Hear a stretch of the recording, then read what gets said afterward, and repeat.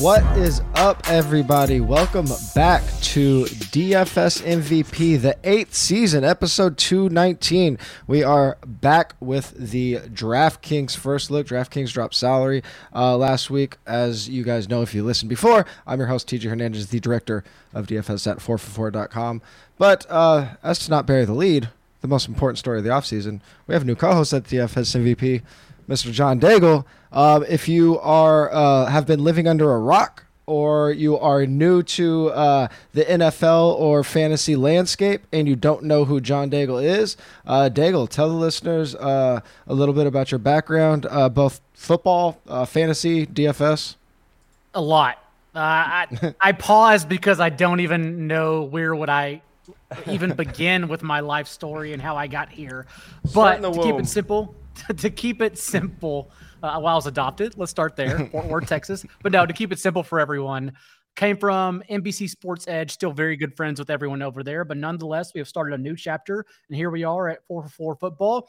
8 seasons is strong, and I am taking this job with you this season so seriously that for the first time in literally years, I looked at week one pricing before 48 hours prior to week one, because I don't like, admittedly, to create biases this early. I don't want to be stuck on someone and have that opinion sneak up on me. But this is good because that means we get to do it on behalf of everyone.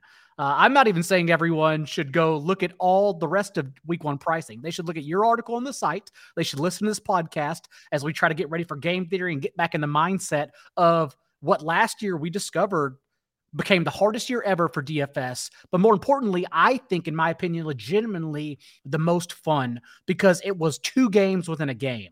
And it took being locked in all week long. And that's what we're going to be this year. I'm even taking on, not announced yet, I guess I'll say it, I'm taking on our DraftKings top plays article, which I will be looking at both from a cash game, but more importantly, tournament perspective. And we'll talk about what kinds of tournaments we prefer playing and what everyone else should play at the end of the show. And then also we'll have someone else take on FanDuel, and we'll discuss plays throughout the week. So yeah, we're already just getting to the mindset here at 4for4. Yeah, man, it's exciting. And I mean, admittedly, the first look shows, the first look article, we're building excitement for the DFS season. Like, our opinions will and should change leading up to week one, and there's just still a ton of information to learn. We haven't even had our first preseason game yet. But as you mentioned, the reason we start this podcast so early in the year, which, I mean, it's not early to us. We've been doing NFL since we never stop. But this is pretty early for DFS. And because if you are new to DFS MVP, the thing that has always separated us from other podcasts is we're not just giving you a list of plays. We're diving into theory. We're trying to teach you how to play, not who to play. So every single week, in the preseason, we'll be covering a general theory segment, whether it be bankroll management, game selection, lineup building, and it's topics that we have covered in the past on this show. So if you are new or you want to get caught up on some of it, either check out our YouTube playlist that has a bunch of theory segments from years past, or go to the DFS Strategy Hub and check that out. But we're excited to get the season started. Pretty soon we will have a full list of the official in-season plans, as John alluded to, but we're still hammering out some things there. Before we get into the first look today, just want to remind everybody that today's show is brought to you by Underdog Fantasy. You can get a free DFS subscription if you deposit at least $10 at Underdog Fantasy using the promo code 4for4. You'll also get a deposit bonus match up to $100. You must be a new Underdog user, so click on that link in the description below the video. But let's jump into it. Again, we're just going to look at this really quickly, kind of do a faux DFS MVP podcast where we go position by position, but just kind of look at what caught our eye. Again, these aren't our cemented in picks or anything, but what jumped out, actually, before we get into the positions, just anything jump out to you in general looking at DraftKings? I didn't see anything change. Like the salary ceilings and floors look almost identical to last year. If nothing jumps out to you, is there anything you do different for week one DFS compared to the other weeks? Not really. Pricing is terrible. It's awful. It's going to lead to the same chalky plays. I feel like this was the case in week one last year. I tried to jot down the journal, like the story of every single week. And last year, what it was, as will be the case this year again is just pivoting to similarly like priced players in Kadarius Toney's range, for instance, Michael Pittman's range, things of that nature, because these guys are going to get steamed heavily. You can literally, like you can every week with FanDuel, essentially on DraftKings, I can already tell you, you can do whatever the hell you want. Literally, just make your own lineup. You make your fantasy lineup, because it, in terms of like what you can actually fit, doesn't matter at all. You can fit everybody. Yeah, the two big things that happen with the thing that is bad about salaries coming out this early is that, one, there's camp battles, right? So we're going to get starters that are priced as backups. So that's going to lead to like basic free scores. And then injuries are going to happen. So you're going to get surprise starters from that as well. So you almost always get a couple free squares in week one, and it leads to kind of a free for all. I've said for the past couple years, I don't think they'll ever do this just because they want money locked up as little as possible. I think it would be fun if one of the sites did a tournament where like salary lineups lock like before the Hall of Fame game. So salaries come out last week. You got to make lineups right now, and then they lock. Like that would be, obviously they don't want to lock up money for a month. Best ball. Yeah. But they won't do it. But maybe if you guys need if a new startup site needs a guy for some research and development, some ideas, holler at your boy. I like the idea. Yeah. Let's talk about quarterbacks real quick. Who jumped up at you at quarterback on your first look? It's actually Daniel Jones at the stone minimum. Well, not stone minimum, but 5K essentially. Even like the next closest player in his range, Tyler Huntley, is also 5,000. A backup quarterback is the same price as Daniel Jones. I wrote this in my Giants team preview, but I will be trying, I know for a fact, to get ahead of it in week one. I can already tell you Daniel Jones will probably be in every single cash game article in week one. I can already see it playing out, since not just looking at what Brian Daboll brings to the Giants, but let's start with the defensive side of the ball, and that losing Pro Bowler James Bradbury and their secondary, also safety Logan Ryan, like that literally vacates 31 combined starts and 150 tackles for this secondary that can easily be argued as the worst in the entire league. That's amazing for the Giants passing attack all year long. Why I believe Daniel Jones in season long will actually be a top 15 quarterback. But more importantly, with no tight ends to be afraid of. Like, they don't have competitive NFL tight ends. Also, Brian Daboll, of course, last year with the Bills, schemed the fewest sets of multi-tight end packages. Like, we're expecting them to go 4 and 5 deep at wide receiver, with Sterling Shepard and Darius Slayton rounding out the other three. Wan'Dale Robinson, of course, in camp, starting in 3 wide sets. So I expect them to be a totally different offense. I expect them to have to be passing a lot because their defense is so bad. And I think it starts here in week one. So I'm actually going to get ahead on Daniel Jones and Giants offense. Reminder also, Josh Allen's last 7 starts last year, when he averaged an increased 9.7 carries per game, like 70% of those carries were design runs. They weren't scrambles, because Daboll knew what it took to like actually move the chains and move the offense when defenses play more too high safety. Like, I think we're going to see Daniel Jones schemed a lot to run the ball. And so we have a high floor from week one at cheap.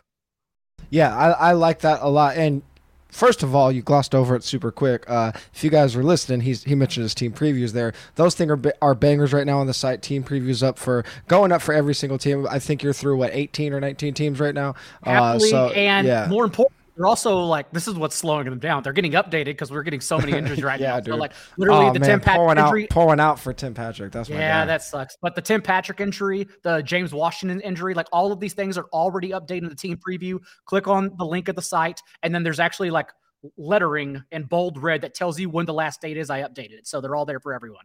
Yeah, and one thing you mentioned about getting out ahead of the Giants, going back to my initial question, one thing that I do like to do in week one and early in the season, and where I do think guys like us can have an advantage that have been drafting since, the NFL draft, we've been drafting teams, we get like a really good read on who we think breakout players are going to be. So whether it be a rookie or a team, we can get these guys on the cheap because we've been doing our homework all year, right? We're not preparing a couple days before week one. We've been preparing since the Super Bowl ended. So we have guys that we think can really pop. And if they haven't yet, obviously they're going to be cheaper on DFS sites. A player that popped to me is Derek Carr. There's only, we already have lines up for games on DraftKings or on any sportsbook that you bet on. So right now there's 2 games with over-unders above 50. One of those is the Raiders and the Chargers. All of the quarterbacks in those games are priced up except for Derek Carr. Derek Carr is one of 3 quarterbacks on a team with a 24 point or higher implied point total that's priced under 6K. So if you're just looking to attack that game, I think that's going to be a fun one to attack. I mean, we want the rushing on these sites. Obviously, it's very, very important. But since you do get the 300-yard bonus, rushing is negated a little bit on DraftKings compared to FanDuel, especially in tournaments. Like you're looking for those 300-yard, 4-touchdown games. So that looks like it could be a shootout as long as everybody stays healthy through camp. So Derek Carr at sub K is going to be a nice one for me there, I think. It'll be interesting given that he's only, quote unquote, only 900 more than Daniel Jones, who offers a rushing floor. Derek Carr has only averaged 1 point per game extra rushing since he underwent fibula surgery in 2017. So we have like a long resume that says he does not run the ball. Thus his floor is limited. So it's just, I think it'll actually be a great pivot point from Daniel Jones, knowing that that's how probably everyone will play it, to squeeze other expensive players in. Yeah, absolutely. And actually, it's funny because I just talked about like us looking at teams all year and stuff. And Raiders are one of the teams I've kind of been out on best ball just because like I think they're just priced super weird. I just don't like it. But I like that. I like that Derek Carr in week 1 as of now. Running backs. Who you got a guy that we've been talking about a lot this offseason? And staying with the theme to warm my own brain up 1 month out of having to do this every single day of my life. Yeah. I know the person you'll talk about is going to be the heaviest rostered running back in DFS week 1 because as you were going to argue, I haven't even seen your notes yet. I know for a fact you're going to argue he's too cheap.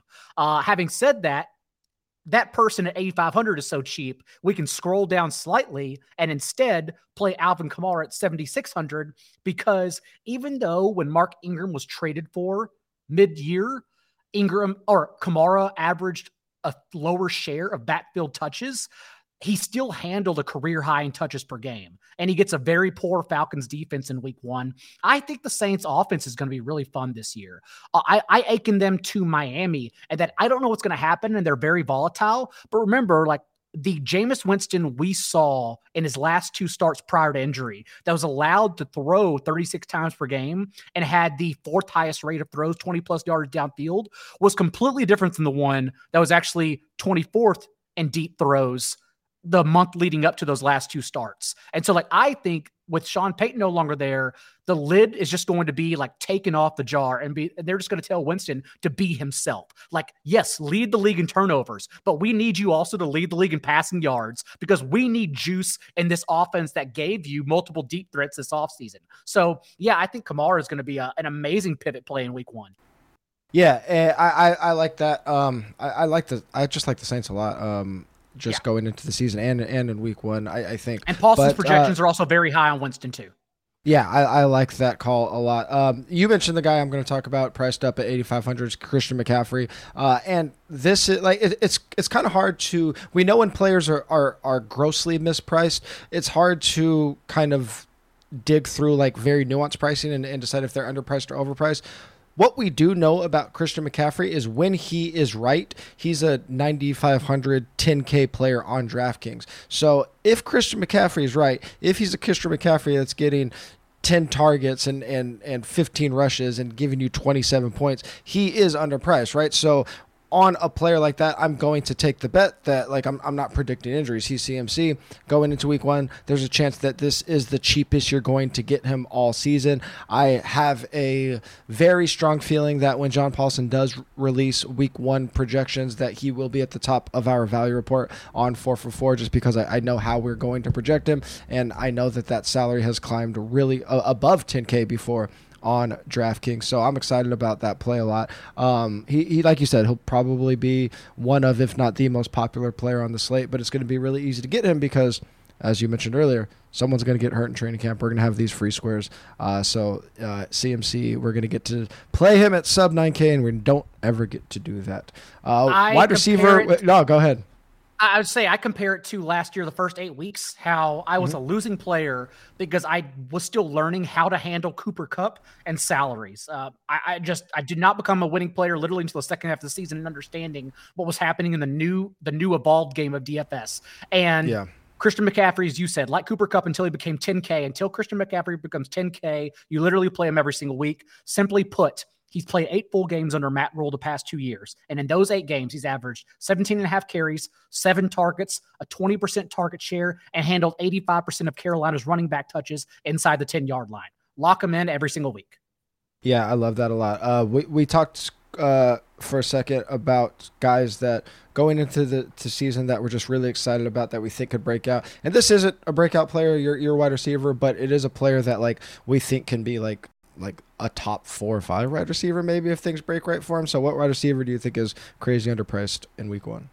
What I love about Michael Pittman is that we've seen the ceiling. When Carson Wentz was a serviceable NFL quarterback through week 9 last year, Michael Pittman averaged an increased 9.2 yards per target, scored 5 touchdowns and averaged 21 fantasy points per game, and was the wide receiver 7 overall in fantasy through week 9. We forget that because when Carson Wentz went back to being a third-string quarterback in the league to close the year from week 10 on, Pittman only scored once, averaged merely 11.2 fantasy points per game, and was the wide receiver 30 from that point forward in the second half of the year. So we've seen he has a ceiling with competent quarterback play, and now we get veteran Matt Ryan playing behind the best offensive line of his career. Remember last year, the Falcons actually allowed a league high in pressure rate. Now we get Ryan behind the Colts offensive line. All these scores don't necessarily have to go to Jonathan Taylor again. Like he doesn't necessarily have to lead the league in carries inside the 5, 10, and 20. Like we now with a competent quarterback who doesn't turn the ball over, we can lean on Matt Ryan and more importantly, wide receiver 1, Michael Pittman. So if you look at my best ball tiers, I have Michael Pittman as the wide receiver 10 overall. And I think 5,500 is far too cheap for a player that in a couple of weeks, we could probably argue will be over 7K. Yeah, I 100% agree with that. Again, I'm getting way ahead of myself here, but assuming everything stays the same as we have it now and there's no injuries, as of now, the Colts are the biggest favorite in week 1. They're favored by 8. Jonathan Taylor, along with Christian McCaffrey. People are going to be trying to get JT into their lineups because they're just in an absolute smash spot. So if we're thinking ahead to tournament theory and kind of getting our brains back to that mindset, then Pittman's probably going to end up being a fantastic leverage play off of JT going into week 1. I just wrote down the Chiefs wide receivers. We are going into the season. We don't know what that target totem pole is going to look like. I think it should be Juju Smith-Schuster, who is the wide receiver 1. Obviously, Travis Kelce is the favorite to be the leader in targets on that team, but they have a 4-player wide receiver core that is very, very ambiguous. And the reason I bring them up for this conversation is because if you can figure out who is going to be the one that hits, that could be the very big moneymaker in week 1. And it's not going to be very difficult for you to take that gamble because Juju Smith-Schuster is only priced at 5,200. He's the most expensive Chiefs wide receiver. You go all the way down to Sky Moore at 3,800. So we got 4 wide receivers who could possibly lead their wide receiving core in targets, tied to the best quarterback in the league, all with super affordable salaries. So I'm going to be paying very, very close attention to the Chiefs for week 1, trying to figure out how can I get a piece of this Chief offense on the cheap in week 1. That's the way I've sort of been looking at the Giants receivers too. Yep. But to your point, the Chiefs wideouts, it's going to be a great opportunity to just play 1, if not 2, of the least rostered ones. Yeah, 100%. Knowing we don't know the situation. And again, preseason usage, camp notes, they may shine the light over the next month of the season, showing us that actually Juju is going to be an every down player, etc. But if we enter with still an ambiguous situation, yes, we just take advantage of the lower rostered individuals and try to get a piece of the Chiefs offense.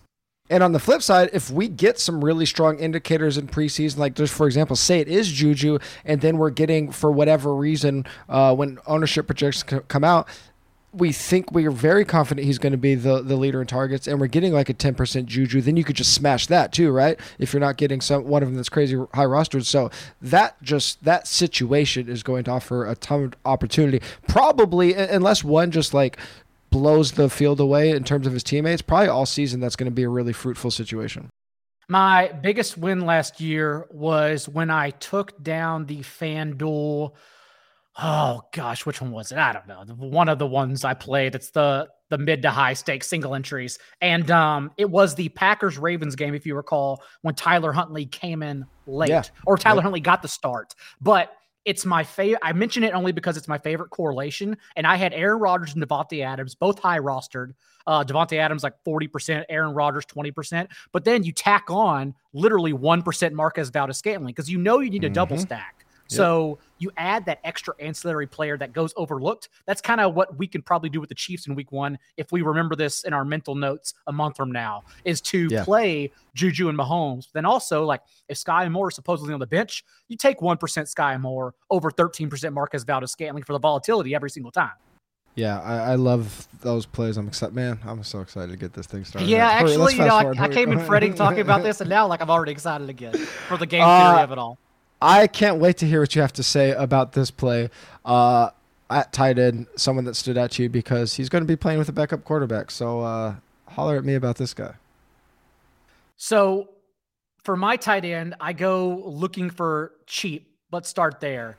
And I have David Njoku written down because, like his ADP right now, like how people are, in my opinion, incorrectly treating him as tight end 16, tight end 17, as opposed to a low end tight end 1 who could actually break out. Like, we're taking Irv Smith, who is now injured, but also like coming off a serious injury last year, whenever there is literally a 26-year-old breakout explosive tight end waiting to potentially happen. But in week 1, for me, it just comes down to the scheme for Kevin Stefanski and the fact that he's actually targeted his tight ends at top 4 rates the past 2 seasons.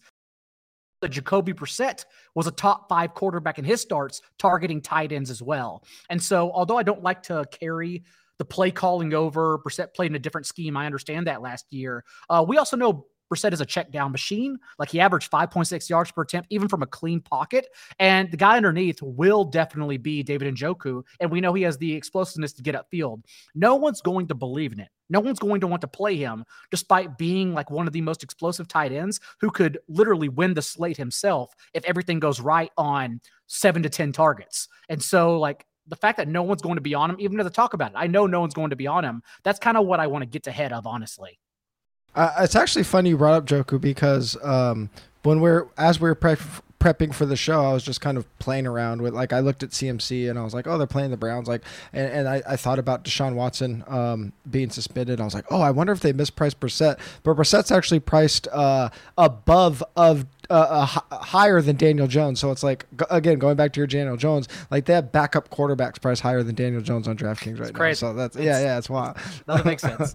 Also very quickly, like, everyone's going to look at Njoku's box scores from last year and notice, like, basically when Baker Mayfield got injured from week 6 on, David Njoku doesn't go over 40 yards in any game again. Also, you could argue, though, it's because Baker Mayfield got injured, because until that point, in like the games he performed best was week 1 when he had 75 yards and week 5 when he had 140 and a touchdown. And those were, of course, when Baker Mayfield was healthy. So, like, even a healthy quarterback, as long as he's feeding them targets, I do think Njoku can perform well. Yeah, and we're super high on Njoku in general at 4for4. JP has been very bullish on him all season, and it's a player that I need to start drafting more. But that sub 4K tight end is always something I'm looking to find on DraftKings. This guy isn't sub 4K, but he's very reasonably priced. Zach Ertz. Cardinals are playing the Chiefs. I was talking about the Chiefs wide receiver core. If people want to pay up at tight end on DraftKings, Kelsey's probably going to be pretty popular just because that game is projected to go over 50 points. The spread in that game is only 3. The Cardinals are coming into the season with DeAndre Hopkins suspended, with a new number 1 wide receiver in Hopkins' place for now, in Marquise Brown. So Ertz is a guy that is going to come in, probably going to project very, very well in terms of target volume, at least for week 1 and at least for those first 6 weeks. And you're going to be able to pivot off of Kelsey to get to Ertz. You're going to be able to stack him with Kyler Murray if you want. So sub 4,500 price tag in that game, I think, is going to be really intriguing for Ertz. Reminder that Ertz ran a route on 84% of Cardinals dropbacks, had a 20.5% target share, 8.5 targets per game, and his 8 starts he made without Hopkins last year, compared to just a 14% target share and route on 70% of dropbacks and 4.5 targets per game with Hopkins. Immense dip in opportunity. And I understand they added Marquise Brown, but we can very easily argue as well that Marquise Brown does not overlap with Ertz in the slightest. Yeah. I'm excited. Ertz is weird because like I'm super trepidatious about him in best ball because I feel like when Newt comes back, it could get pretty ugly. But week 1 in that game, I'm all over it. Agree, and I'm okay because of that reason. I'm also been drafting Ertz with some tight end 3 builds because even if like the tight end 3 is Taysom Hill, that makes sense. Even though I have some Taysom Hill's tight end 2 builds as well, because you don't really. Like the range Ertz is going, it's not like he's being overdrafted. Like he falls off a cliff. Everyone waits on Hawkinson, we know. Then everyone waits on Goddard, we know. And then Ertz goes like after, and then you have a choice to get Alberto or Njoku after that, much later after that. I'm glad you brought up Taysom Hill. DraftKings, get it together and make Taysom Hill a tight end. They still have him listed as a quarterback, and it's annoying. He's even a tight end on Sleeper. It's annoying. And I drafted him on accident in a best ball the other day on DK because I didn't even realize it. And oh my god, no, because he's a quarterback. Yeah. So I was drafting him as So fix it, DK. Come on, I like you guys. Defense. I mean, Washington is favored by 4 in their 2,500. Like I'm just looking at the cheapest favorite every single week, and or even like a cheap small underdog. I don't even need to say anything else. They're favored by 4. There's 2,500. This is when I drew the line on you and didn't write. Yeah, you don't. I don't care. You don't got to write anything. But I will. Some quick theory though. Just remember that everyone goes to the bottom and clicks the bottom. So even like our good friend Jonathan Bells, one of the early days of DFS, even he said he would do was, now we've gotten a little bit sharper about pricing for defenses. So you can't just do this, but literally it is better given the volatility of defense to blind click the price, whatever defense is priced literally 100 more than the lowest price defense, because it's going to come in 20% less rostered. And that advantage in ownership is so much better than actually playing the 30% over roster defense. If you're playing chalk defense, you're drawing damn near. I also think last year we noticed it became an advantage to leave some left over for defense because no one pays up for defense anymore. And we may be at the height of good quarterback play, top heavy quarterback play, but we also may be at the height of the worst quarterbacks we've ever seen in the league, honestly. And so whenever Ian Book plays Monday night, like you have to start that defense. Whenever Jacoby Brissett starts, sometimes if it's a strong defense, you have to start him. Like that's kind of the way it worked out. So like, honestly, you may be better off strategically also paying up for defense this year. Just keep in mind. Yeah, and this is less prevalent on DraftKings, but stack your defense too. Like play your defense with a running back. Absolutely. Even play your defense just like a random skill position player, just because like if a game is a blowout, if they get crazy good game script, the defense probably has a really good game, right? Even if all the scoring comes on the offensive side, the defense is probably put him in a really good position. So like defense and any offensive player is a super underrated stack that people just don't use enough. One thing that I thought would be fun to do, again, we're just kind of as our first look, just going through the games. I didn't see DraftKings didn't post anything like crazy in terms of any new contests or different contests from last year. There are 3 different ways to win $1 million in week 1. There's 3 different millionaire contests. I think it's a $5, $100, and then a $4,444. Maybe we should all play that for the 4for4 branding and try to win it. But they do have 13 contests with a prize pool of at least $250,000. So NFL's king. The contest offering at DK is always crazy, at least in terms of the volume of contests.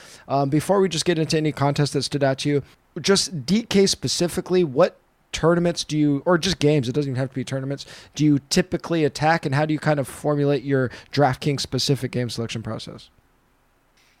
I would just remind everyone to know what you want to do. Like there is nothing wrong. There is no stature or bankroll shaming. Like literally just know, do you want to play $3 or $1 even and go for gold, go for broke and try to win like a $5,000, $50,000 prize pool? Or would you prefer to play that $1 in like a $200 tournament and come away with whatever it might be, $300 to $500? So that's still winning. And so like, as long as you understand what you want to do, then that will definitely make you a better player because those lineups will look completely different. The same lineups I play in like, Wildcat, the 333, 150 max, or even like one of my favorites became the $750 single entry. I think they're only like 250 people in it, but like that's great stakes for 200 people single entry. I play single entry, of course. I've said this on past shows, but again, just in case people are catching up, I like to make decisions of single entry, especially mid to high stakes, because more mistakes are allowed. So that is already good. Whereas the Millie Maker, you have to be literally perfect. If a player scores 2 touchdowns or even 1 touchdown, it's a rookie. You have to randomly be on that player. But I like to make the decisions single entry because human beings suck at making decisions. People are so scared in life to make decisions, even about their own life, even if it means they get to better their life. And I take that into DFS and I say, okay, like if you can't make decisions, then I actually love making them. And I bet I can make better decisions you in this tournament. And so that's the way I play. And again, those actually still pay out big as well. So it just depends what you want to do. Just know that, because again, it'll lead you to completely different lineups and not having to actually go so low owned or so contrarian. Yeah. You mentioned understanding what you want to get out of DFS, and going back to what I mentioned earlier, we have the strategy hub on 4for4, and there is a whole series of articles that I have on there on game selection and bankroll management. I think it's 3 different articles. I can't remember. I wrote it like 2 or 3 years ago. And I mean, the first article doesn't even talk about selecting games. It just talks about laying out your goals. Like, what do you want to get out of this game? Because if you don't know that, you're going to go into the DraftKings lobby. You're going to see these big prize points. You're just going to start entering games, right? You're like, oh, I have $100. I don't know what to play. So you got to go through these. You really, if you want to be a winning DFS player, I think selecting, and not even like the most profitable games. Obviously, there's lots of ways to do that. We'll probably have a whole podcast on that at some point. But just smartly picking the games based on what you want to get out of DFS. And I'm like you. I try play not like nosebleed stakes, but higher, like mid to high stakes, the smallest field possible. So I do give up in terms of the game structure, the like flat payout structures. Since I'm choosing to look for smaller fields, like I just don't have the options in terms of somebody that is like playing the $5 level. Like you can choose a flat payout structure, you can choose an upside. I'm looking for smallest fields possible, like small field with some upside. So like you said, those single entry 500, those single entry, I think there's a 777 for week 1. That's a really good structure. So those are the type of games I'm looking at. Yeah, but for the average player, like there's a lot of really good games. Like cut me off if there's any other games you want to throw in here, but I'll just like at every different price point. There's a couple games I highlighted where like they are flat payout structures, so you can just take your $1 and throw it into the like whatever it is, the daily dollar, or like one of those huge. What's another really big one that they have at this small stakes, like trying to turn $1 into $50,000. You're basically playing the millionaire, right? You need to beat 200,000 people, but if you want like good structures, you can find them. So the Pylon is a $3 single entry game. Less than 4,000 people. It's only $1,000 to first, but it pays out 26% of the field. It's super flat payout structure. If you're a little higher in stakes, the Fair Catch is a $12 single entry. Less than 2,500 entrants. You can turn your $12 into $2,500. You don't have to beat 50,000 entries. The Blind Side is a $27 tournament. That's a $100,000 prize pool. You can turn your $27,000 into $10K. This is a really good mix of upside and a good structure. It is 4,300 entries, which is pretty big for my taste, but the structure is very flat. And then if you're like looking for that mix of upside and like flat-ish payout structures, the $75 and the $100 buy-in range is amazing. We have a 3 max. It's called the Goal Line with 600 entries at the $75 buy-in. The End Zone is a single entry with the $75 buy-in. Hot Route is a $100 buy-in, 13 max, only 444 entries. Again, we have to win that tournament for the branding. And all of those first places are $4,000 or higher. So those are really good. If you're like in that mid-stakes range and you're looking for something smallish with some upside, those contests are amazing.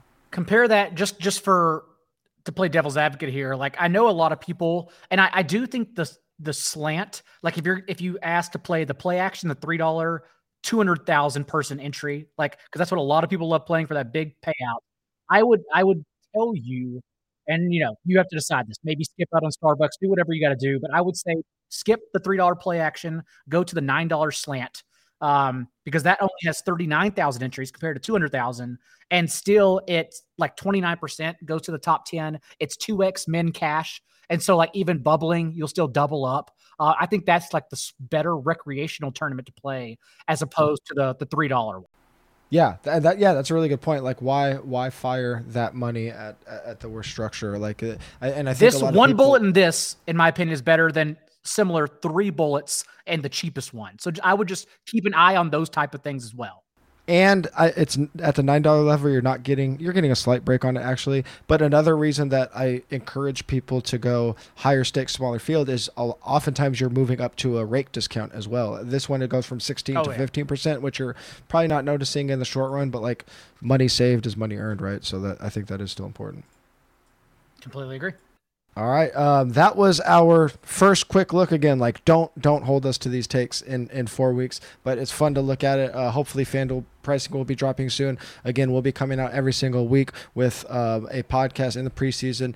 These will get more theory based as we get closer to the season, but we just wanted to get you guys excited about DFS, get you guys looking at the salaries, excited for the DF, everything going on in the DFS world at 4for4. We got the Hall of Fame game on Thursday. If you're watching this live or you're listening to it as soon as it comes out on Wednesday, so we're gonna have preseason action. We got Tim Talmadge on the article for the preseason game, and Tim and Pat James, who have been doing preseason for us for multiple years, will be in the Discord leading up to kickoff. I'm sure Daigle and I will be in the Discord as well. So we got DFS action this week. Please rate and review the podcast if you're listening to this on whatever podcast provider you are listening to. If you're watching on YouTube, please like and subscribe to the YouTube channel. It helps out a ton. Make sure you're checking us out on Twitter.